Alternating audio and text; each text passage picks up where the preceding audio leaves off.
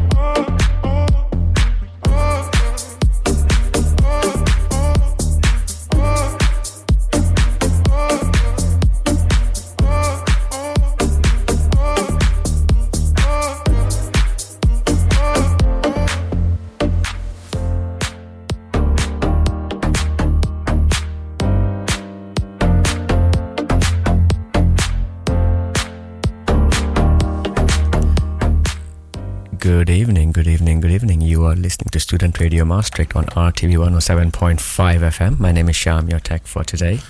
And what you were listening there was the DJ Futurize from Maastricht. So thank you very much to Moza Musica for letting us share their enterprise with local artists. And this is, by the way, this was played on RTV as well last Saturday. And if you're wondering when this happens every Saturday in the evening between 8 to 9. But we are in the studio today with the European Careers Association. Yes. Am I correct, Elisa? Thank you very much. And Elisa, can you please introduce yourselves and the topic? Yes, thank you very much and welcome again. I am here today with Eric and Leonie. We all come from European Careers Association and specifically from the Blue and Yellow blog. And I'm very happy to be here on the radio for the 4th or 5th time, I think now. Well, counting. We will be here also in 2 weeks, so stay tuned for more of us. But today we are going to talk about EU foreign policy, a very important and interesting topic. But before, maybe let's introduce ourselves who is here.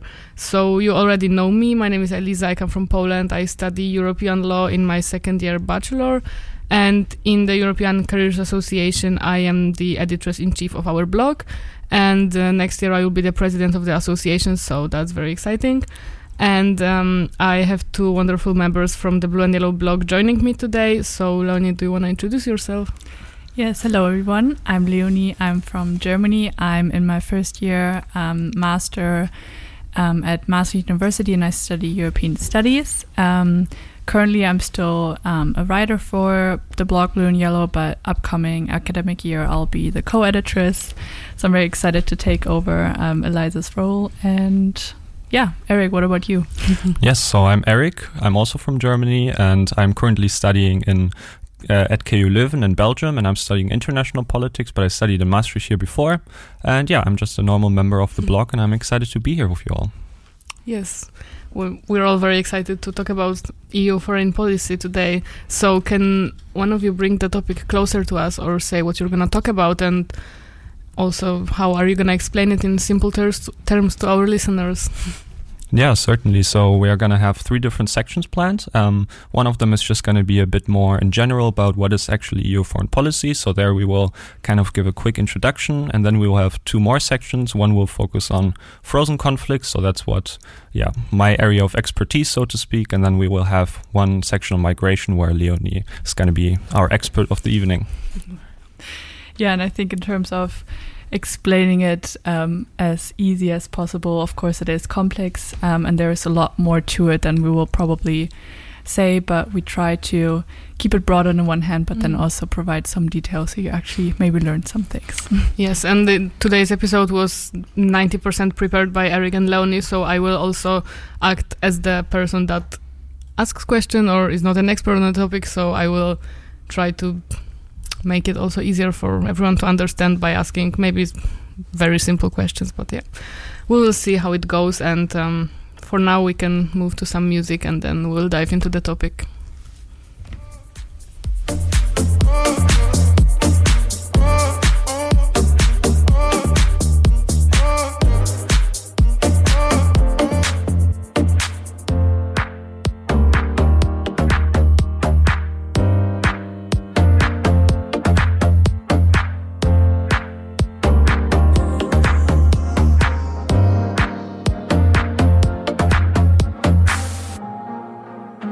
I'm here with somebody, new with somebody when it's lonely with you. So now I'm here with somebody, new with somebody, see my eyes on you. Staring down my heart from the corner of you. See 1,000 burning up stars in these lonely eyes of you. I don't know if you know there's no room when I tell you. When I tell you, why are you so bitter, bitter, bitter, bitter sweet? Do you know you are the reason of my misery? Oh, my heart is held down, biting, biting, biting down my teeth. Why are you so bitter, bitter, bitter sweet? Why are you so bitter, bitter, bitter, bitter sweet? Do you know you are the reason of my misery? Oh, my heart is held down, biting, biting, biting down my teeth. Why are you so bitter, bitter, bitter sweet? Now I'm here with your body, still drawing circles like we used to do. And I'm laughing through your tears, you don't realize it, do you? Staring down my heart from the corner of you. See 1,000 burn up stars in these lonely eyes of you. I don't think you know, but there's still room in my heart for you, for you. Why are you so bitter, bitter, bitter, bitter sweet?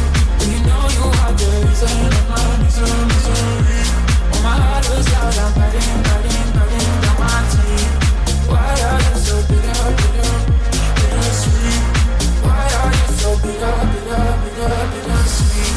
Do you know you are the reason of my misery? My heart was held, I'm biting, biting, biting down my teeth. Why are you so bitter, bitter, bitter sweet? Now I'm here with you. Now I'm here with you.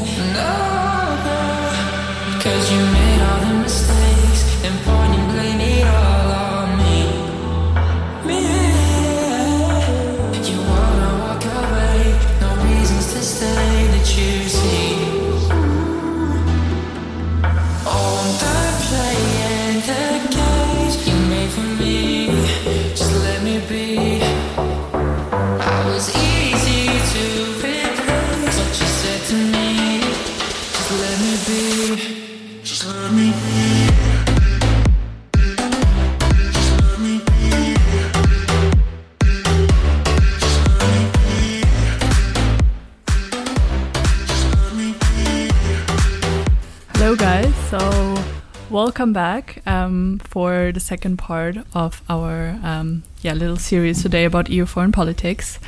So I would like to start off with just discussing a bit of why the EU even has foreign policy or foreign politics, how that kind of evolved. So as you may or may not know, the European project was initiated after the Second World War, and it was basically an economic union, and over the years the countries integrated more and more. And after the end of the Cold War, so around the 1990s, the EU foreign politics really became a policy area in which the EU member states at that time wanted to integrate, and that's for three reasons. So as I've mentioned, after the Cold War, the dynamics of the international order kind of switched, as it was not the US versus the Soviet Union anymore, but it was more a completely fallen apart Eastern area, and then the US on the other side, and the EU kind of had to find a new position in this world order.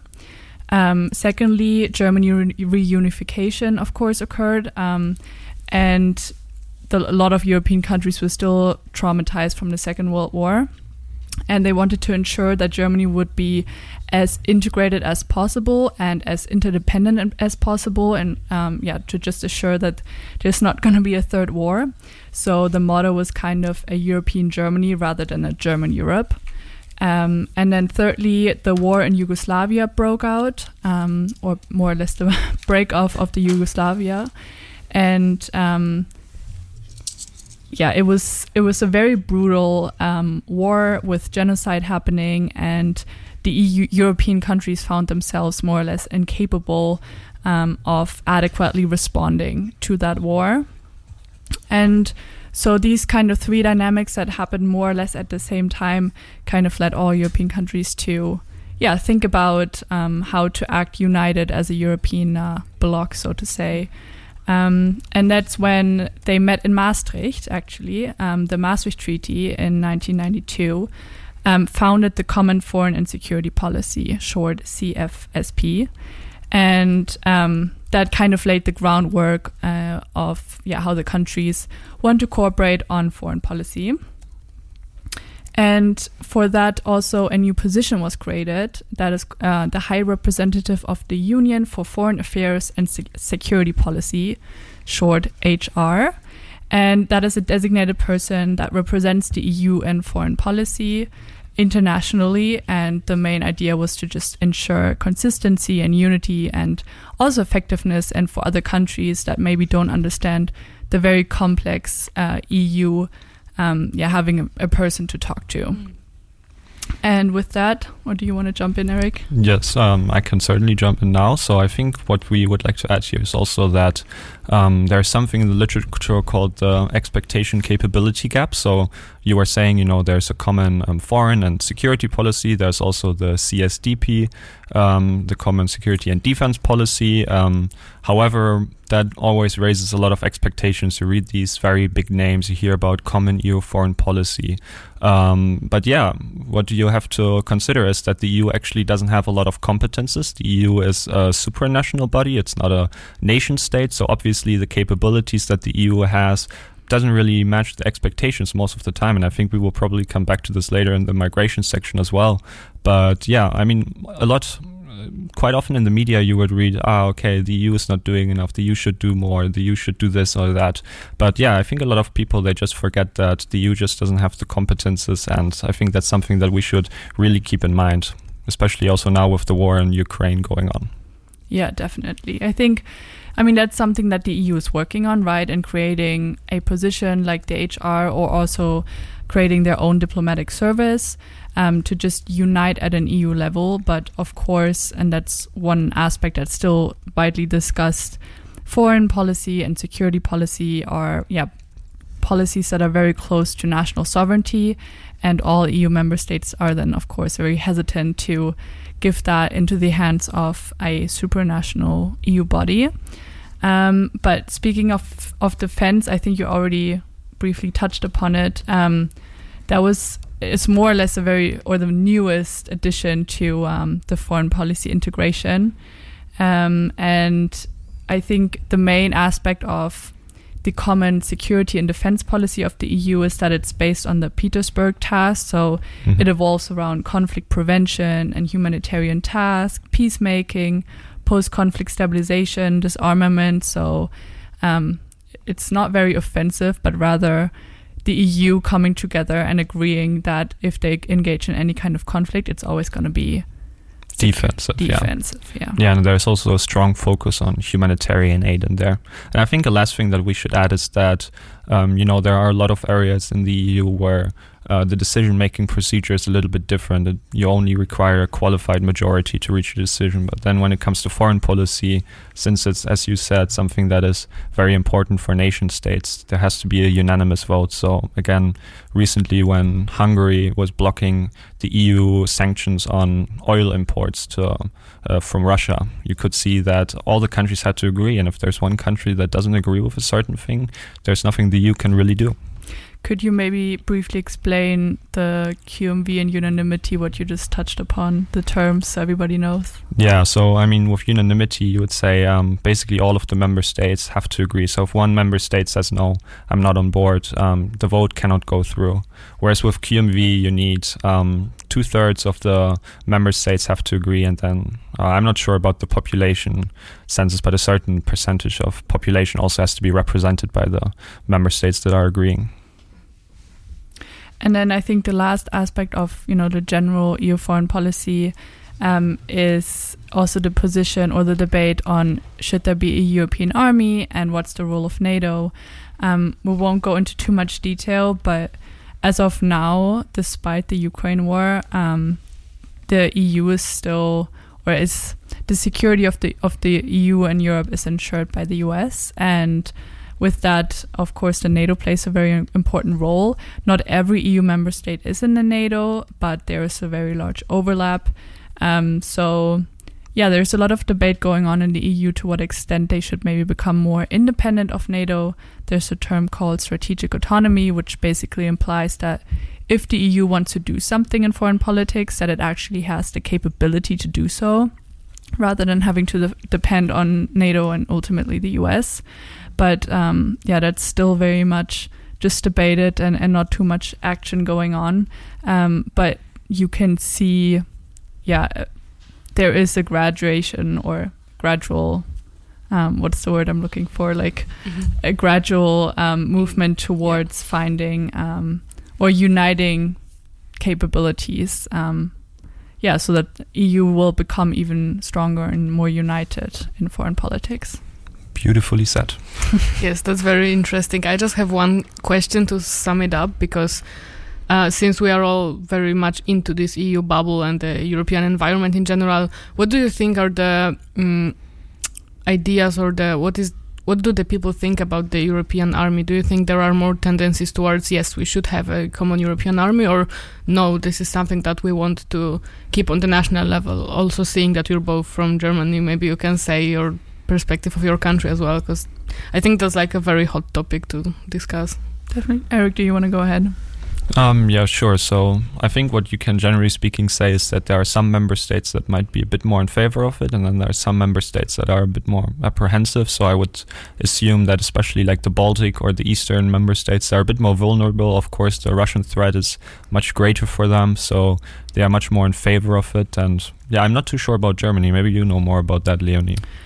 I would say Germany is, you cannot generalize Germany as one opinion, but I think the discourse is shifting more towards, no, we don't want a European army, mostly because Germany is still very hesitant generally to use their own army, and giving that now in the hands of the EU is, I think, something that's so deeply culturally embedded and very hesitant towards war that Germany doesn't really want to give that away, and of course that would entail it.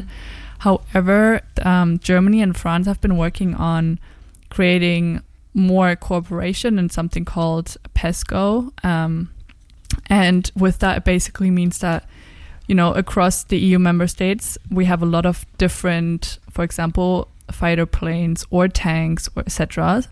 And the goal is to unite those and in that sense sharing capabilities. So I think rather than having at a European army. I think in the next year we'll hopefully see a more development towards just sharing more capabilities.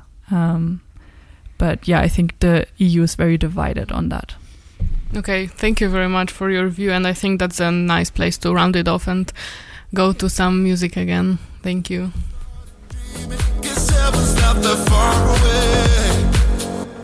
And I'll be singing la la la la la la la la. You're breaking me la la la la la la la la. You're breaking me la la la la la la la la. You're breaking me la la la la la la la la. I'm just right here dancing around to the rhythm that you play when you're breaking my heart. You know that I can't get you out of the system. Yeah, right from the start. I'll be singing la la la la la la la. You're breaking me la la la la la la la la. You're breaking me la la la la la la la la. You're breaking me la la la la la la la la. You're breaking me. You can do whatever. I'll be here forever, spinning round inside this room. Hey, hey, won't you come on over? I'm a sucker for you, wishing we'll be out there soon. Tell me if you wanna, cause I got this feeling. I wanna hear you say it, cause I can't believe it. With every touch of you, it's like I've started dreaming. Guess heaven's not that far away. And I'll be singing la la la la la la la la. You're breaking me la la la la la la la la. You're breaking me la la la la la la la la. You're breaking me la la la la la la la la. I'm just right here dancing around to the rhythm that you play when you're breaking my heart. You know that I can't get you out of the system. Yeah, right from the start, you play with my heart, and I'll be singing la la la la la la la. You're breaking me la la la la la la la la. You're breaking me la la la la la.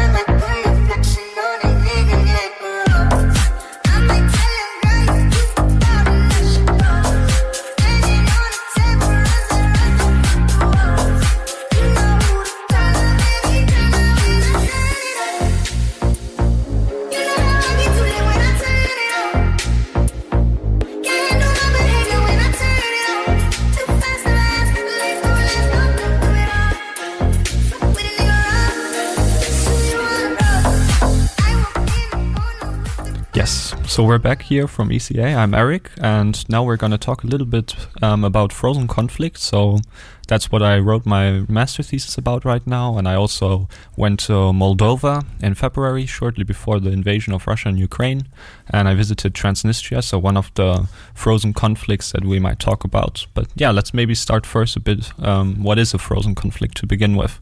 So a frozen conflict, or the EU actually prefers to call them protracted conflicts.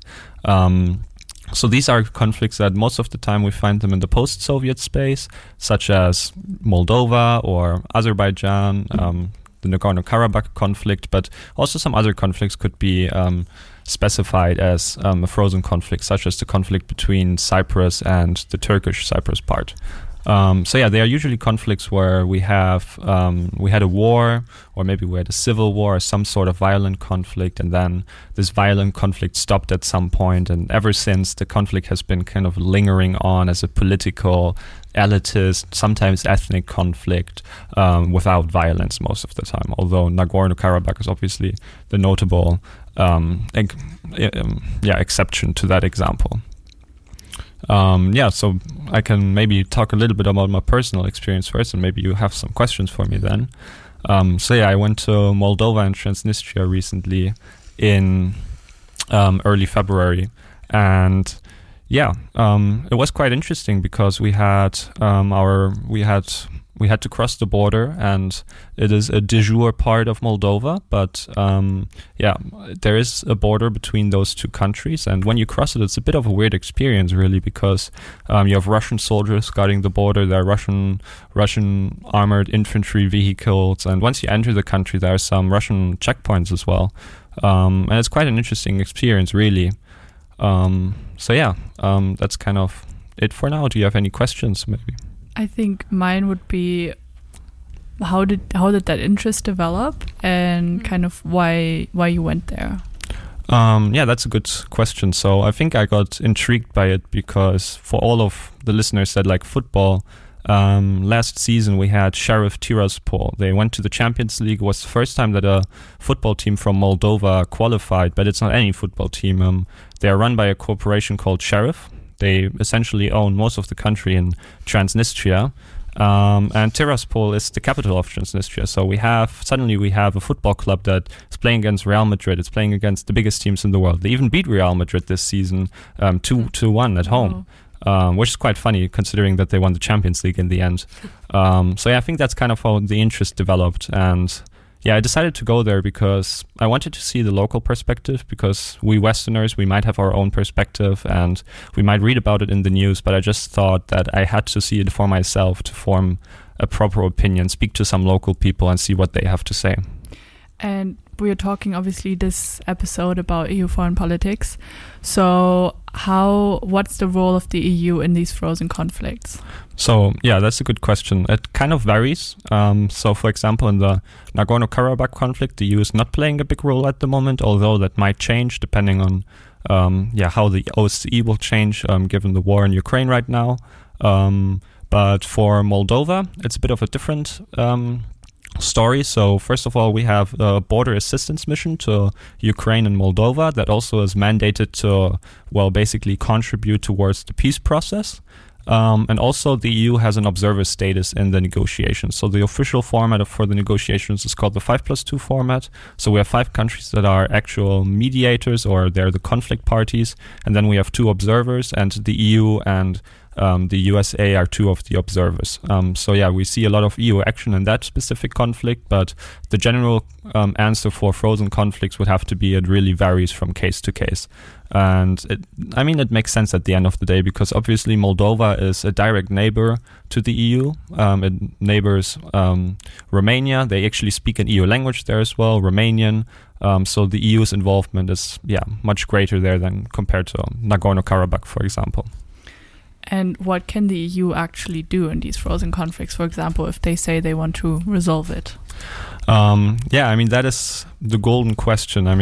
If we could answer that, that would be great. However, so what I see is that the EU has been trying to create, as we would say in German, Wandel durch Handel, so change through trade. So, for example, with Moldova, they did something very, very interesting. For the first time, they negotiated with a secessionist entity. And they actually went to Tiraspol, they talked to the leaders there, and they said, all right, we want to include you in our DCFTA, which is the Deep and Comprehensive Free Trade Area, which basically gives access to third countries to the European Common Market. Obviously, Chisinau, the capital of Moldova, they approved of this. And companies from Transnistria have to register in Moldova first before they can trade with the EU. But this seems to be kind of the approach to try to incorporate them more into our system, maybe basically disseminate our norms and values into those certain countries. But then at the same time, the EU is also funding a lot of confidence building measures. But this is also something that they would do in other conflicts where maybe they don't have such a big role. So, for example, in Nagorno-Karabakh, the OSCE might start these confidence building measures, but their budget is most of the time it's rather limited. So often the EU jumps in and they help with funding, or they also create their own confidence building measures between the different parties. Very interesting. yeah, it's very interesting and also quite new to me. So I would like to ask you, did you have a chance to maybe speak with some locals when you went to Moldova, and what was your impression and how do they see this whole situation? I know that these are just examples of individuals, so we cannot derive any general conclusions from it, but I would still be very much interested to hear about the experiences of the locals there.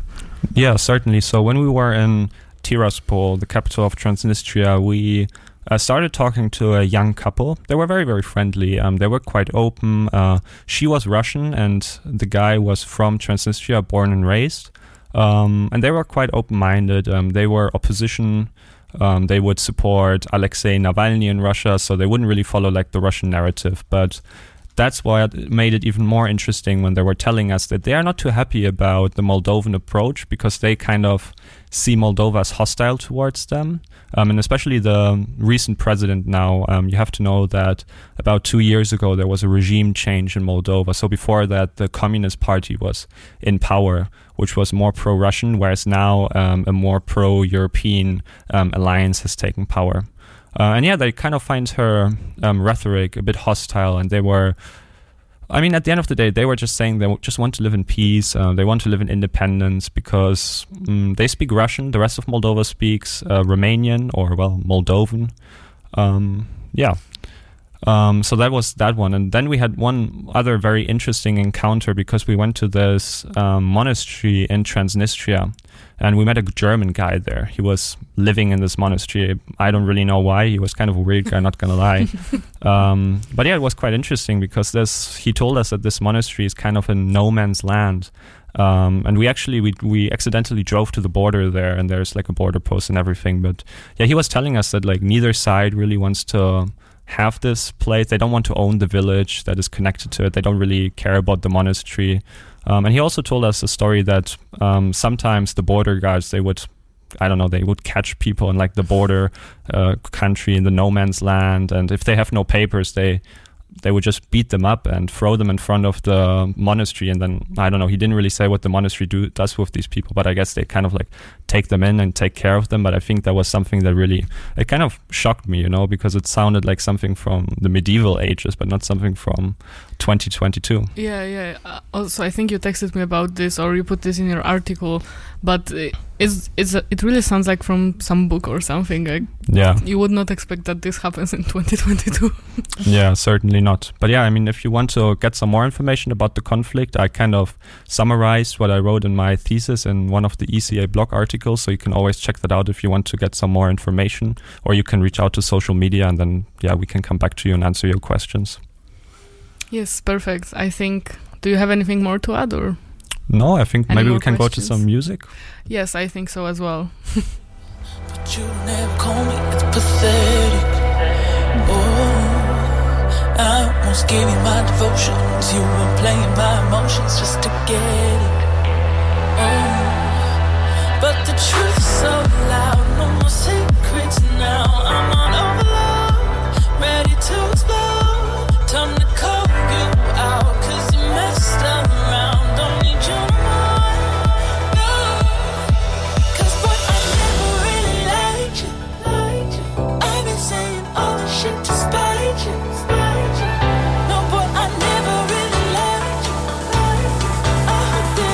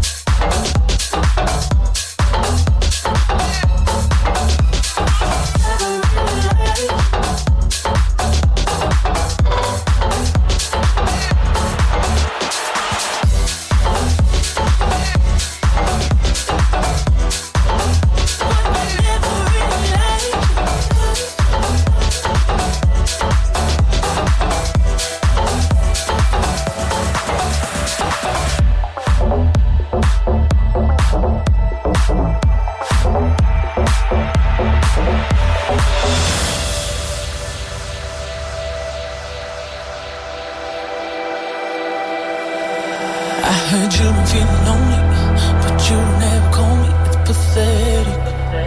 Oh, I once gave you my devotions. You were playing my emotions just to get it. Oh, but the truth is so loud. No more secrets now. I'm on overload, ready to explode. Time to call you out, 'cause you messed around. Don't need you no more. No, 'cause boy, I never really liked you. I've been saying all the shit to spite you. No, boy, I never really liked you. I hope that it all comes back to bite you. Never really liked you. Never really liked you. Never really liked you. Never really liked you. Never really liked you.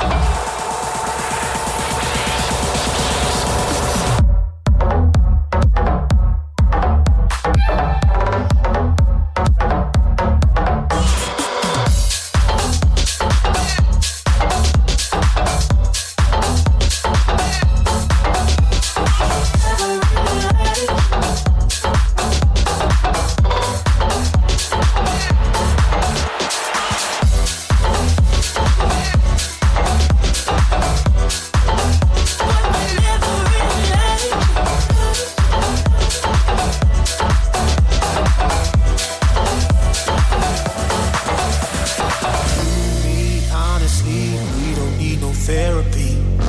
Just live it up. Just live it. Love me crazy. See who we wanna Hello be. guys, and welcome back.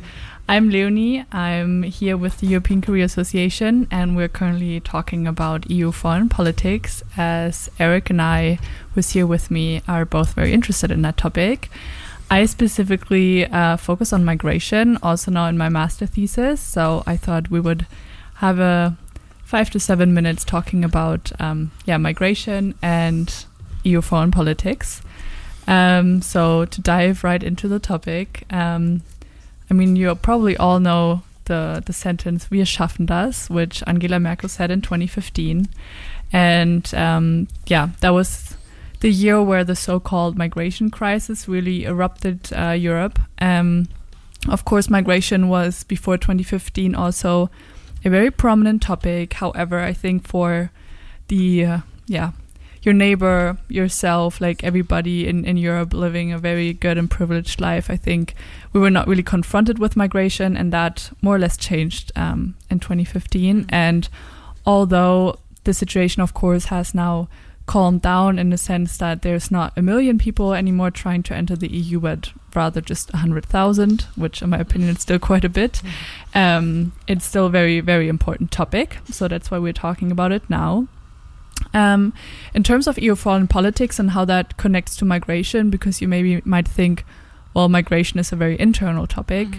The EU kind of made it a foreign policy because they came up with what is called a global approach to migration and mobility. It was kind of the EU's response towards that migration crisis, and it entails that the EU tries to externalize its migration policy. So they make agreements with third countries, so-called mobility partnerships, and those are basically stating, to put it very simply, that the third country should protect its borders and keep the migrants from being able to enter or even reach the EU external border.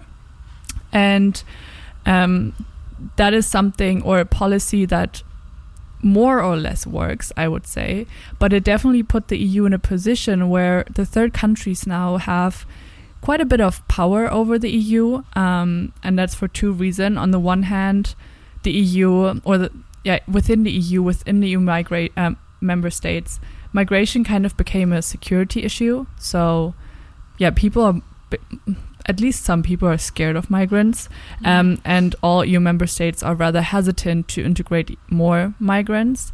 And the third countries know that. And now if they are making agreements with the EU, they are basically wanting money or humanitarian aid or any kind of other interest they have. And so recently, I'm not sure how familiar we are, but Belarus, for example, used migrants against the EU to, more or less pursue their national interest, and that is to have the EU lift the sanction regime the EU imposed against Belarus. And unfortunately, this weaponization of migrants or instrumentalization or coercive engineered migration, there are a lot of terms for it, but it basically boils down to a third country using migrants as pressure and creating a migration flow to the EU in order to put pressure on the EU and then get concessions from the EU. Yeah, I mean, that's very interesting, but I think a question that I would have here for you is, how would you solve that problem, kind of, because right now, I mean, sometimes we see with Turkey, especially, when they are trying to do some more drills and then Greece and Cyprus get angry at them. What they just do is they just give some of the refugees a boat, they put them on the water, and then they tell, go westwards, and at some point you will reach Greece. So, I mean, that's not how it should work. So do you have a solution, or maybe is there a solution in the works right now? I mean, no, there's not a solution. The EU is working on a solution in that sense that they're trying to create more partnerships that are more stable and trustworthy connections. But I guess that's up for interpretation to what extent that's actually going to work. I think the EU is facing a huge credibility issue because they're always, they're not pretending. I mean, they are, in a way, are a democratic, value-based, human rights, rule of law, political union, and so they're preaching, to act like that. And every country that wants to become part of the EU, now thinking about the Balkan states, for example, they have to implement quite a bit of, or implement the acquis communautaire, which is basically a rule book, so to say. But so the EU is pretending to have a very normative power. However, when it comes to the migrants, they're pursuing a very realistic, strategic, security-driven agenda, which is usually at the expense of the migrants. Again, the example of Belarus, in the wintertime, there were thousands of migrants stuck in Belarus in the forests, Poland not willing to take them in, but actually the EU not willing to take them in. And in the case of Turkey in 2020, the EU was very quick to negotiate agreements with Turkey. So they made sure that all migrants are taken back to Turkey. So to answer your question, Eric, no, the EU does not really have a solution to it. And I wouldn't even say that the EU has a common response to it. They respond to each country differently, and it is usually at the expense of the migrants. Yeah, that makes a lot of sense. And I think right now we are also seeing a lot of issues, like this nice picture of normative human rights-based Europe is kind of crumbling. So, I mean, of course, we have Frontex, an EU agency that has been proven to be breaching human rights and international law, because sometimes they would send refugees back, which is against international law. Sometimes they would even send them back without a boat, which endangers and might have even killed migrants in the process. So, but I think also another issue that I would like to discuss with you is, I think it's the biggest issue at the moment. So we have Poland that didn't want to take in a couple of thousand refugees from Belarus. And then now we have the war in Ukraine, and suddenly Poland says, okay, everybody can come in, we will take millions of refugees. And I mean, obviously this raises a quite important question, like, why is this the case? Racism. Yeah. I mean, that is something that's not necessarily in the hands of the EU, so to say. It's also, each member state individually. But yes, this is definitely something that we're seeing and that I found shocking. I mean, I strongly support every fleeing Ukrainian to come to the EU, but I don't understand why a Ukrainian has the right to come to the EU, but an Afghan or a Syrian person does not. And I think that's definitely something the EU should address. It doesn't. I'm also of the opinion that the EU should take the migrants in. But yeah, there are always arguments that are then against it in the security terms. So yeah, it's a very sensitive, a very tricky topic that I think there's not really a solution to, but I think it should be addressed, especially what can we do to ensure that the refugees, the migrants have human rights, that they have the right to asylum, and that, you know, they are not in danger.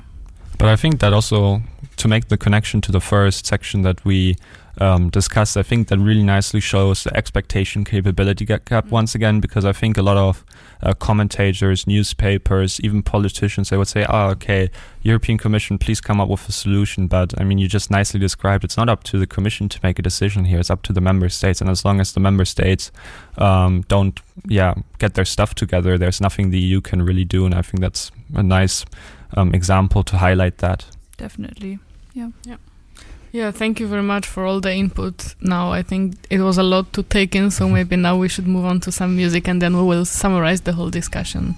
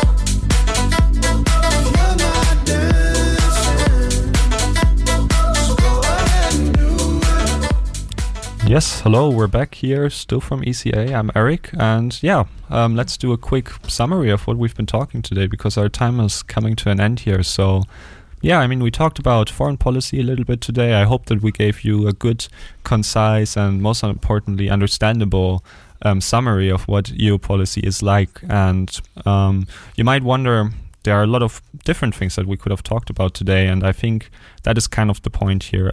EU foreign policy is a huge topic. It's very vast, and I think the two topics that we discussed today, they also showed it's an extremely complex and very context-dependent policy. So I think that's what we kind of tried to show you today. And I think some other points that I would like to outline here again is that we have a couple of articles on our blog. So if you're interested in it, do not hesitate to go to the Blue and Yellow blog and, give it a read. And if you have any questions, please do not hesitate to reach out to us on social media, and you will be put into contact with the experts from our blog team, and hopefully they will be able to answer all the questions that you may have. Do you want to add something, guys? I think thank you so much for this session. It was very insightful. I think one more context or content point that I would like to make is, of course, what Eric said, EU foreign policy is very broad. There are a lot of things to it. We did not go into too much detail now on the war in Ukraine. But of course, this is a huge part, war in Europe, and how do we deal with it? And so far, there's still not a united response, at least from the EU, and it continues to be, very important. But I also hope and think that it will, maybe get some stones rolling, so to say, so that, maybe EU foreign policy will integrate even further, and more capabilities will be shared, more financial means will be available. But the juggle between acting united and then also having 27 voices within that union, having different national interests, will be, despite any war, very, very complex and tricky to handle. Yes. Thank you very much for all the insights. I agree that it is a very complex topic, and I hope we brought it a bit closer to you, our listeners, today. And like Eric said, do not hesitate to contact us on Instagram or to check out our blog and find our contact details there. I hope we will be able to help you in all your questions. And to round it off, I would like to invite all of you to the end of the year gala of ECA that is happening on the 10th June, so next Friday at 6 p.m. in Stay OK in Maastricht. And this event will be the end of the year gala for the whole European Careers Association, but also a blog launch, because finally now, after COVID is almost over, we will have a proper launch of the blog. You will be able to see our most interesting articles. You will be able to also see our Instagram being born in front of your eyes. So I would really like to invite you to come. It is open to everyone, not only ECA members. So just drop by, Stay OK, 10th of June, Friday at 6 p.m. Thank you very much. Thank you. Thank you. So thank you so much. And I think we go back to our lovely DJ from Moza Musica, Futurize. I very much appreciate you sharing your tracks. And stay tuned, because in the next hour we have Amber Wave live in the studio. So in the meantime, here we go.